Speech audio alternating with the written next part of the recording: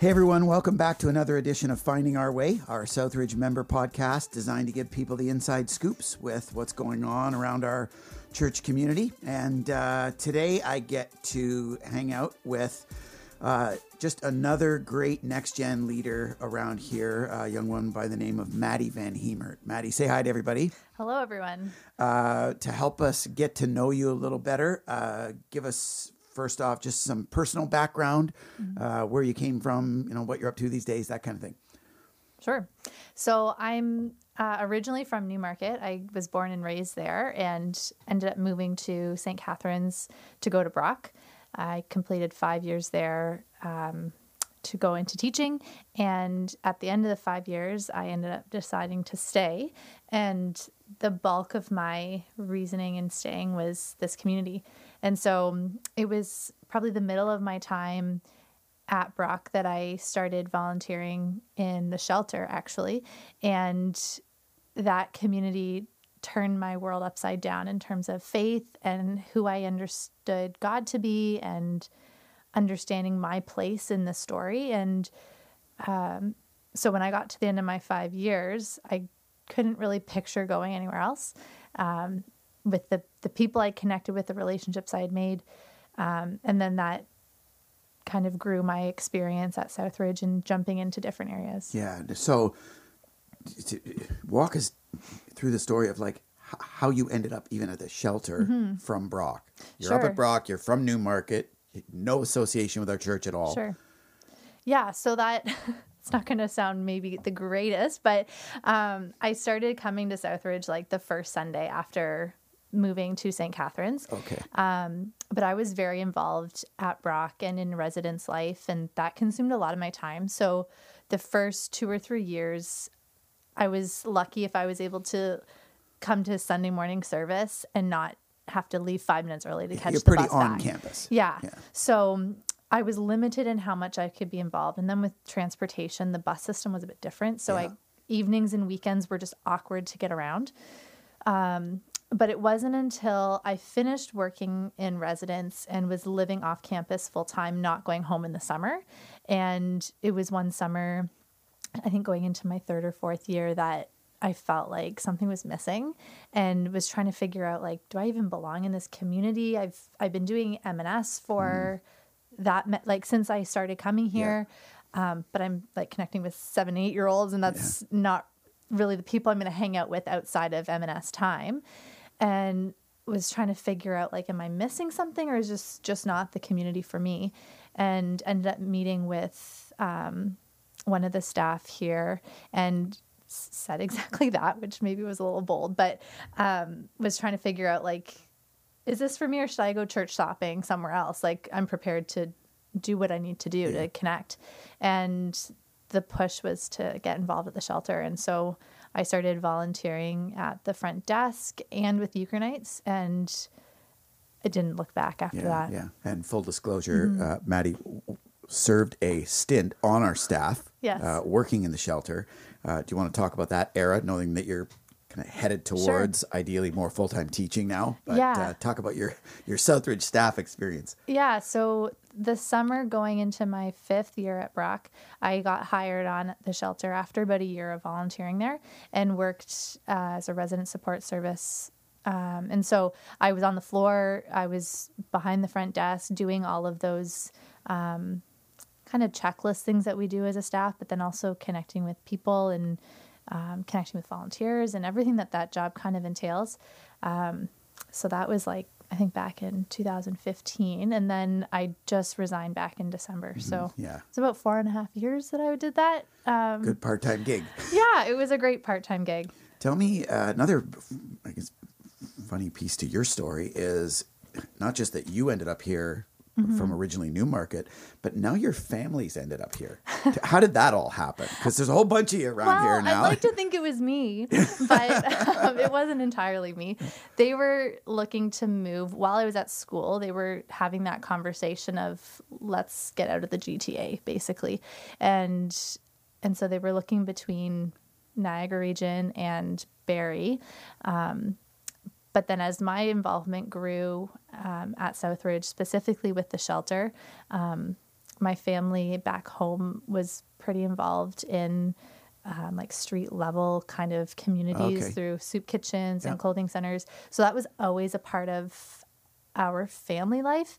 And quite frankly, the community that I was in, for my mom especially, was something that she was craving that didn't really become what it maybe could have. Yep. And so when I started going on and on about all these like great opportunities I was having and relationships that I was becoming a part of, they started checking out Southridge more. And that was a huge influencer in their move.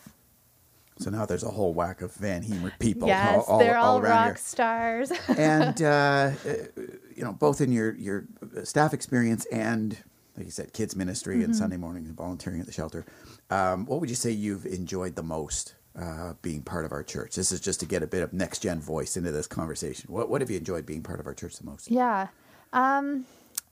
If I were to be more general to get at that question, it would be the community. And I've had that community kind of experience in different circles that our church offers, right? Yeah. So the one big one that was really transformational for me was in this shelter. And I haven't left that, even though I'm not working there anymore.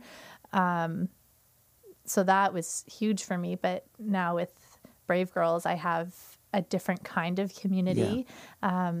And then people that I've just gotten to know, whether it's in either of those circles or just through like one church events or Sunday mornings or whatever I've been plugged into at different times, I've created a relationship that has just continued outside of those types of programs. Yeah. And another question, just to get a bit of your perspective and voice into things. I know I've been in a bunch of different environments where we've had these kinds of bigger picture conversations about the health and future of our church. But from your perspective these days, how are you feeling about the pulse and the direction of Southridge?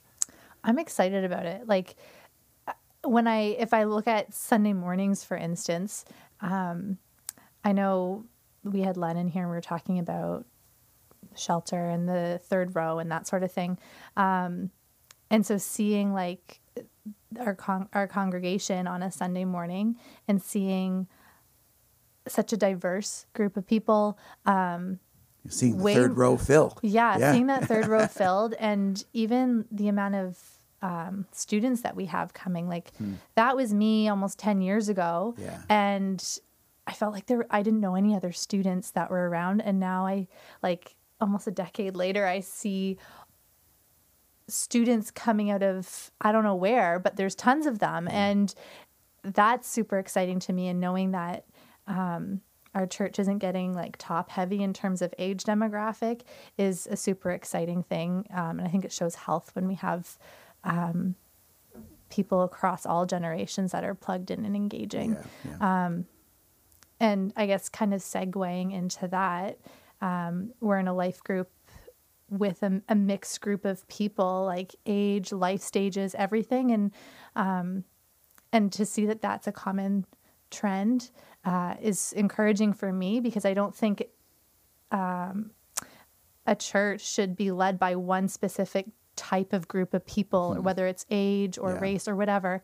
And so seeing diversity across all spectrums within our church is exciting to me. And I think it's a sign of being outside of just one little bubble, right? Yeah. It's interesting you mentioned that, because I know in our group life department, there's a lot of conversation about that right now, how to cultivate a greater degree of unity in diversity, just in the life group ministry, because your experience is probably an exception, not the rule. Sure. Most of our groups are still pretty affinity based and common to season of life or geographic neighborhood or whatever. There's a lot of commonality to how our groups are organized, and even just to cultivate that to a greater degree is going to be exciting to see how God works.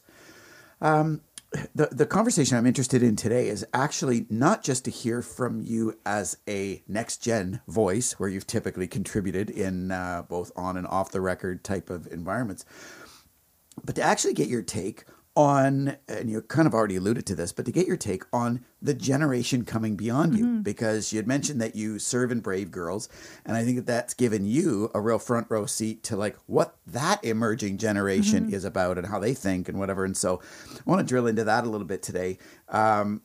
Start off by just giving us some basics and reminding us, where the Brave Girl program came from and kind of what the point of it is, how it works. Sure. So the Brave Girls program came from partnership with Ellen Duffield and her research around girls and women and leadership and in church environments, and figuring out statistics and facts around confidence in girls specifically, and realizing that when girls reach age, and I think 9 is what that age is, that's when their confidence peaks. And then from what her studies have shown, that just kind of drops. And so knowing that after years of her research, this program was developed with the goal of trying to curb that and let that trajectory continue growing upward. And so this program is a very unique thing because there's only 2 of them in Canada, one at our church and one up on a reserve, like way northern Ontario. And so knowing that too, it has been such a unique and special experience, because I think this is something that matters. And I know, and I talk with our leaders too, like if I had that program when I was 9, 10, 11, 12 years old, and our leaders would say the same. We say this all the time.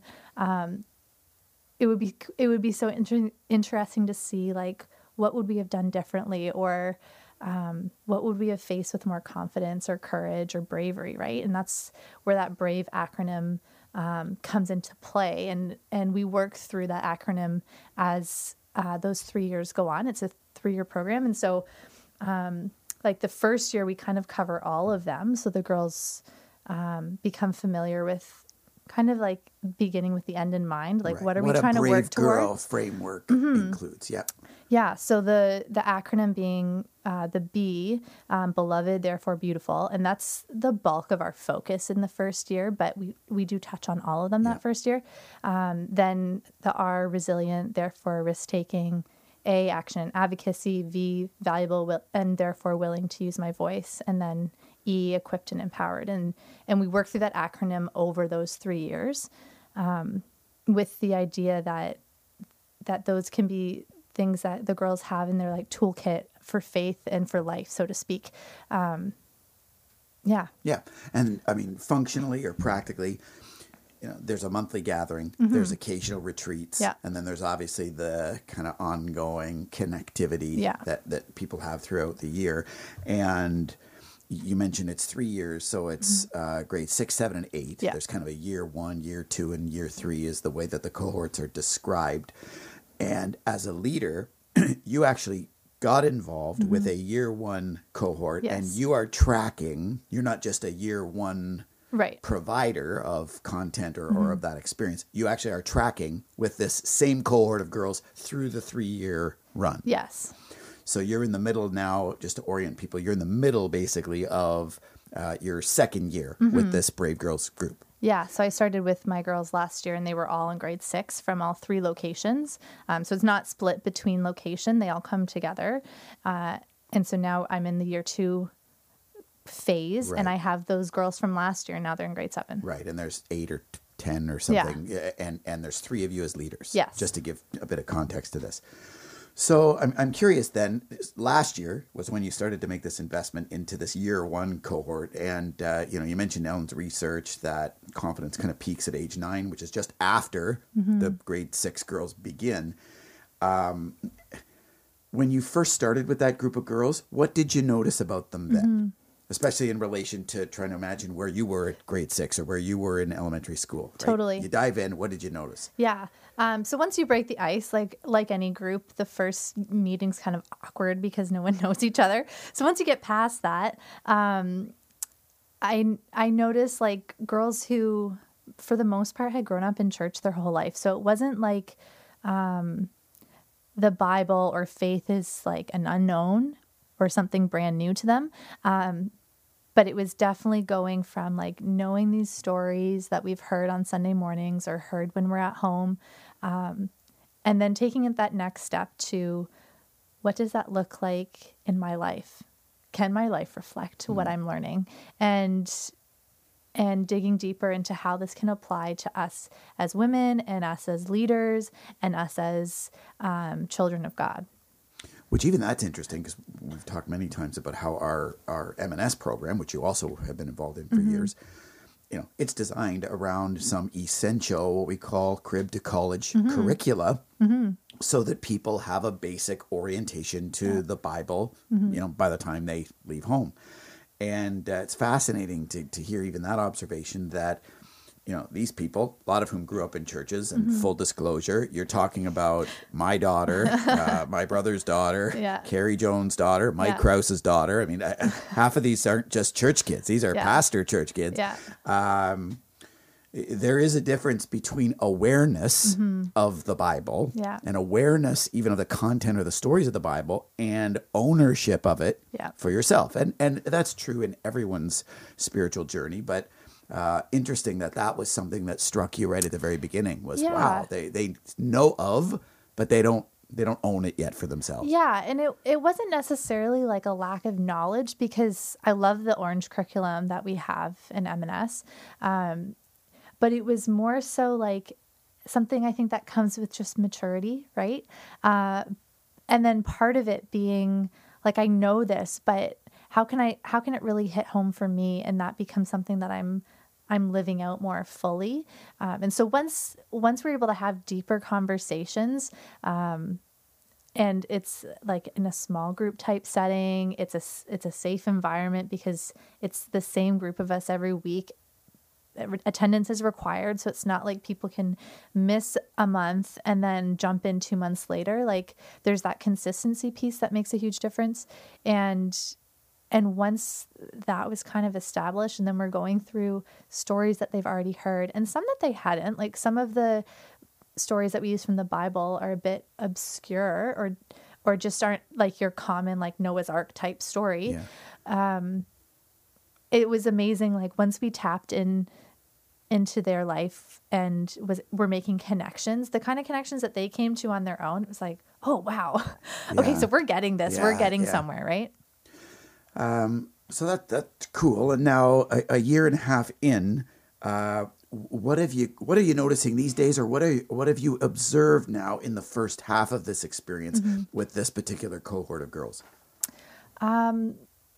Yeah, that's a great question. I think something that I've noticed more so recently has been the amount of vulnerability that we're getting in our group. And so that looks differently for each girl because it depends on what's maybe a sensitive spot for them or what's an area that maybe isn't as much of a strength for one girl as it is for another. But what that sometimes looks like or sounds like is at the beginning of our monthly meetings, we're let in time, like 5 or 10 minutes where girls can come up and share what we call a brave win. So what's something that's happened in the last month that for you was a big deal and that took a lot of bravery and that you're proud of. And we share those in the group and we celebrate them.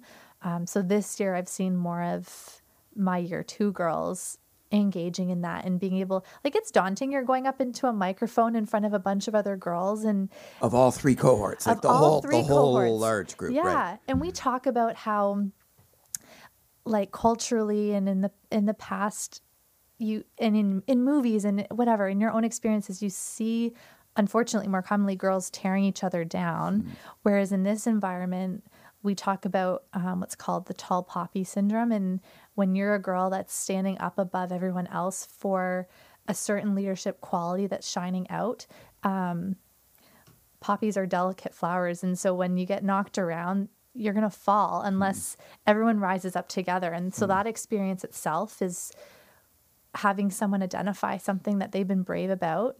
And then we encourage that. There's applause, there's encouragement, there's cheering. So I'm seeing our girls do more of that. And that's a pretty vulnerable thing, especially if you're like, well, this is embarrassing. It's something I'm proud of, but like other girls do this all the time. Why does this matter? Right. So that would be one area that I've noticed some growth in. And then another area, like this year too, focuses on spiritual practices, and we're combining spiritual practices with the R and brave. So the risk taking and resiliency piece, and believing like we need to have spiritual practices that are locked in, that these girls can tap in, and that frankly anybody of faith should be tapping into a bank of things. And we talk about that on Sunday mornings with the spiritual gymnasium and all these exercises that were led through. But this year, for year 2, is focused on building up those habits. And so it's been cool in conversation each week when we talk about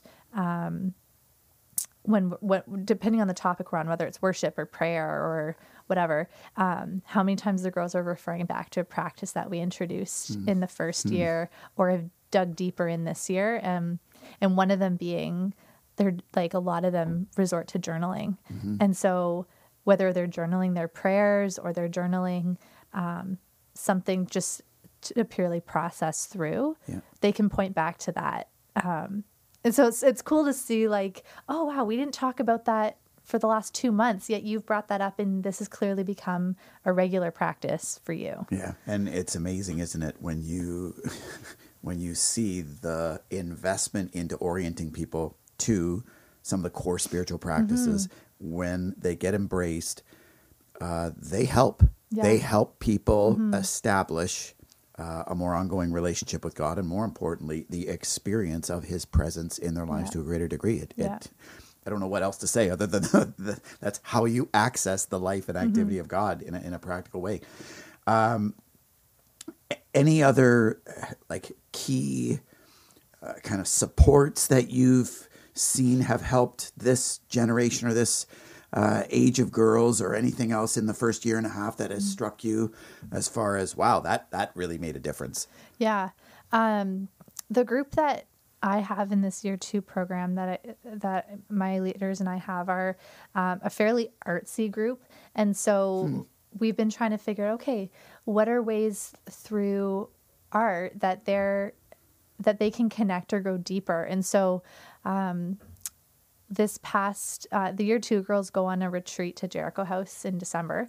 And so we did a bunch of different artsy type things that had spiritual roots in them. So looking at like kind of like a scrapbook type of journal.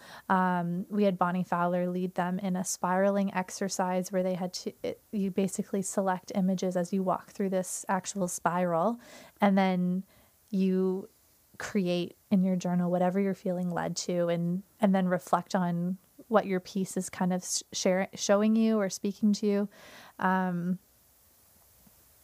So, and then there's the music element too, like worship for them. I would say for the whole Brave Girls group is something where you just see girls coming alive, and it's just, I mean, it's always, I find it always beautiful seeing these girls worship, and it's an experience like no other.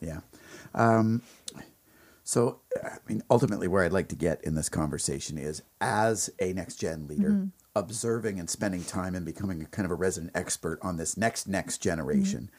Like, is this, I guess, what's coming down the pike? You know, we talk about the next generation being different because they're native to the internet, or they're native to the phone, right? The portable device or whatever. Are you noticing any real uniqueness in this next generation that as a church we can be aware of and prepare for? Or what's that next, or that real next generation kind of look like, and what are they bringing to the table? Yeah. I guess I would maybe parallel it with an activity that we did back in year 1. Like, all the year 1 girls do this activity. It was a tea tasting. And so the premise of the activity was that there was 3 different teas that we had to steep, but we had like an education piece behind the drying process. And for each of these 3 teas, I think it was like a white tea, a black tea, a green tea, the drying process for the leaves was different. The amount of time that it's steeping for is different. The temperature of the water varies. And all these elements that go into making that perfect cup of tea, depending on the type that you're using. And the conversation that we pull out of that is, as leaders, we need to see people for who they are. We need to meet them where they are. And we need to lead them and spend attention and time in ways that they need, how they need it. So those 3 elements being who, where, and how. Yeah. And so I'm starting to see that with our girls when we talk about in their current context, like a difficult peer at school and how you manage what the majority is thinking or saying or feeling about that one person, how you act on it. So like when we do our Brave Wins, we have people starting to share more frequently. Like there's that one kid that's always left out, and they've been spending their lunches with that student or their time outside on break with that student. And so when I'm seeing like where we're having those conversations and then it's growing into their current context, like if any of us think back to middle school, like that is like the biggest social injustice that you, right? Yeah. Like, why would you ever put yourself in that situation? Like you're going to have a mark on your back too, right? Where they're putting it into practice in ways that are really big and really real for where they're at right now. And I think by year 3, they have to be volunteering in some type of program or ministry at Southridge. It's part of the requirement for this program. And so actually, I think all of the girls in our year 2 program are already involved somehow. But as they get to take on more responsibility and leadership in those areas, and when they grow and evolve into different things, I think if they're already putting into practice some concept that is simple yet as important as like how you treat the outsider in your class, that's a huge leadership win, and that's a huge character builder. Yeah. And if they're already able to do that in grade 6, 7, which is like a really hard age for most people, I'm excited to see how that's going to continue growing when we continue to have these conversations and putting that challenge out and celebrating those things, because those are really big wins. Yeah. And will be trajectory setting for how you treat and lead anybody. Yeah, this is a massive one to me that I hope those listening can really track, because it encourages me in my seat as a church leader. You know, when we first moved to St. Catharines, convicted that if our church up and disappeared, no one would even notice, because there was just so little compassion and justice that defined our community and even defined our lives. We had this sense that this would really track with the next generation, right? That the emerging generation was going to track with this, even more strongly than we did, because we were just sort of figuring it out and learning it on the fly. And people like you and your peers grabbed hold of that and have brought our compassion and justice to life in ways we probably wouldn't have even imagined. Now I'm seeing a next generation that's kind of growing up, not just at Southridge, but just in society and from a global perspective and whatever. They have a sensitivity to issues of justice and marginalization and even environmentalism and things like that are even stronger than what I knew for so long as the next generation, right? I assumed that the next generation would be hotter about this stuff than my generation, which was true.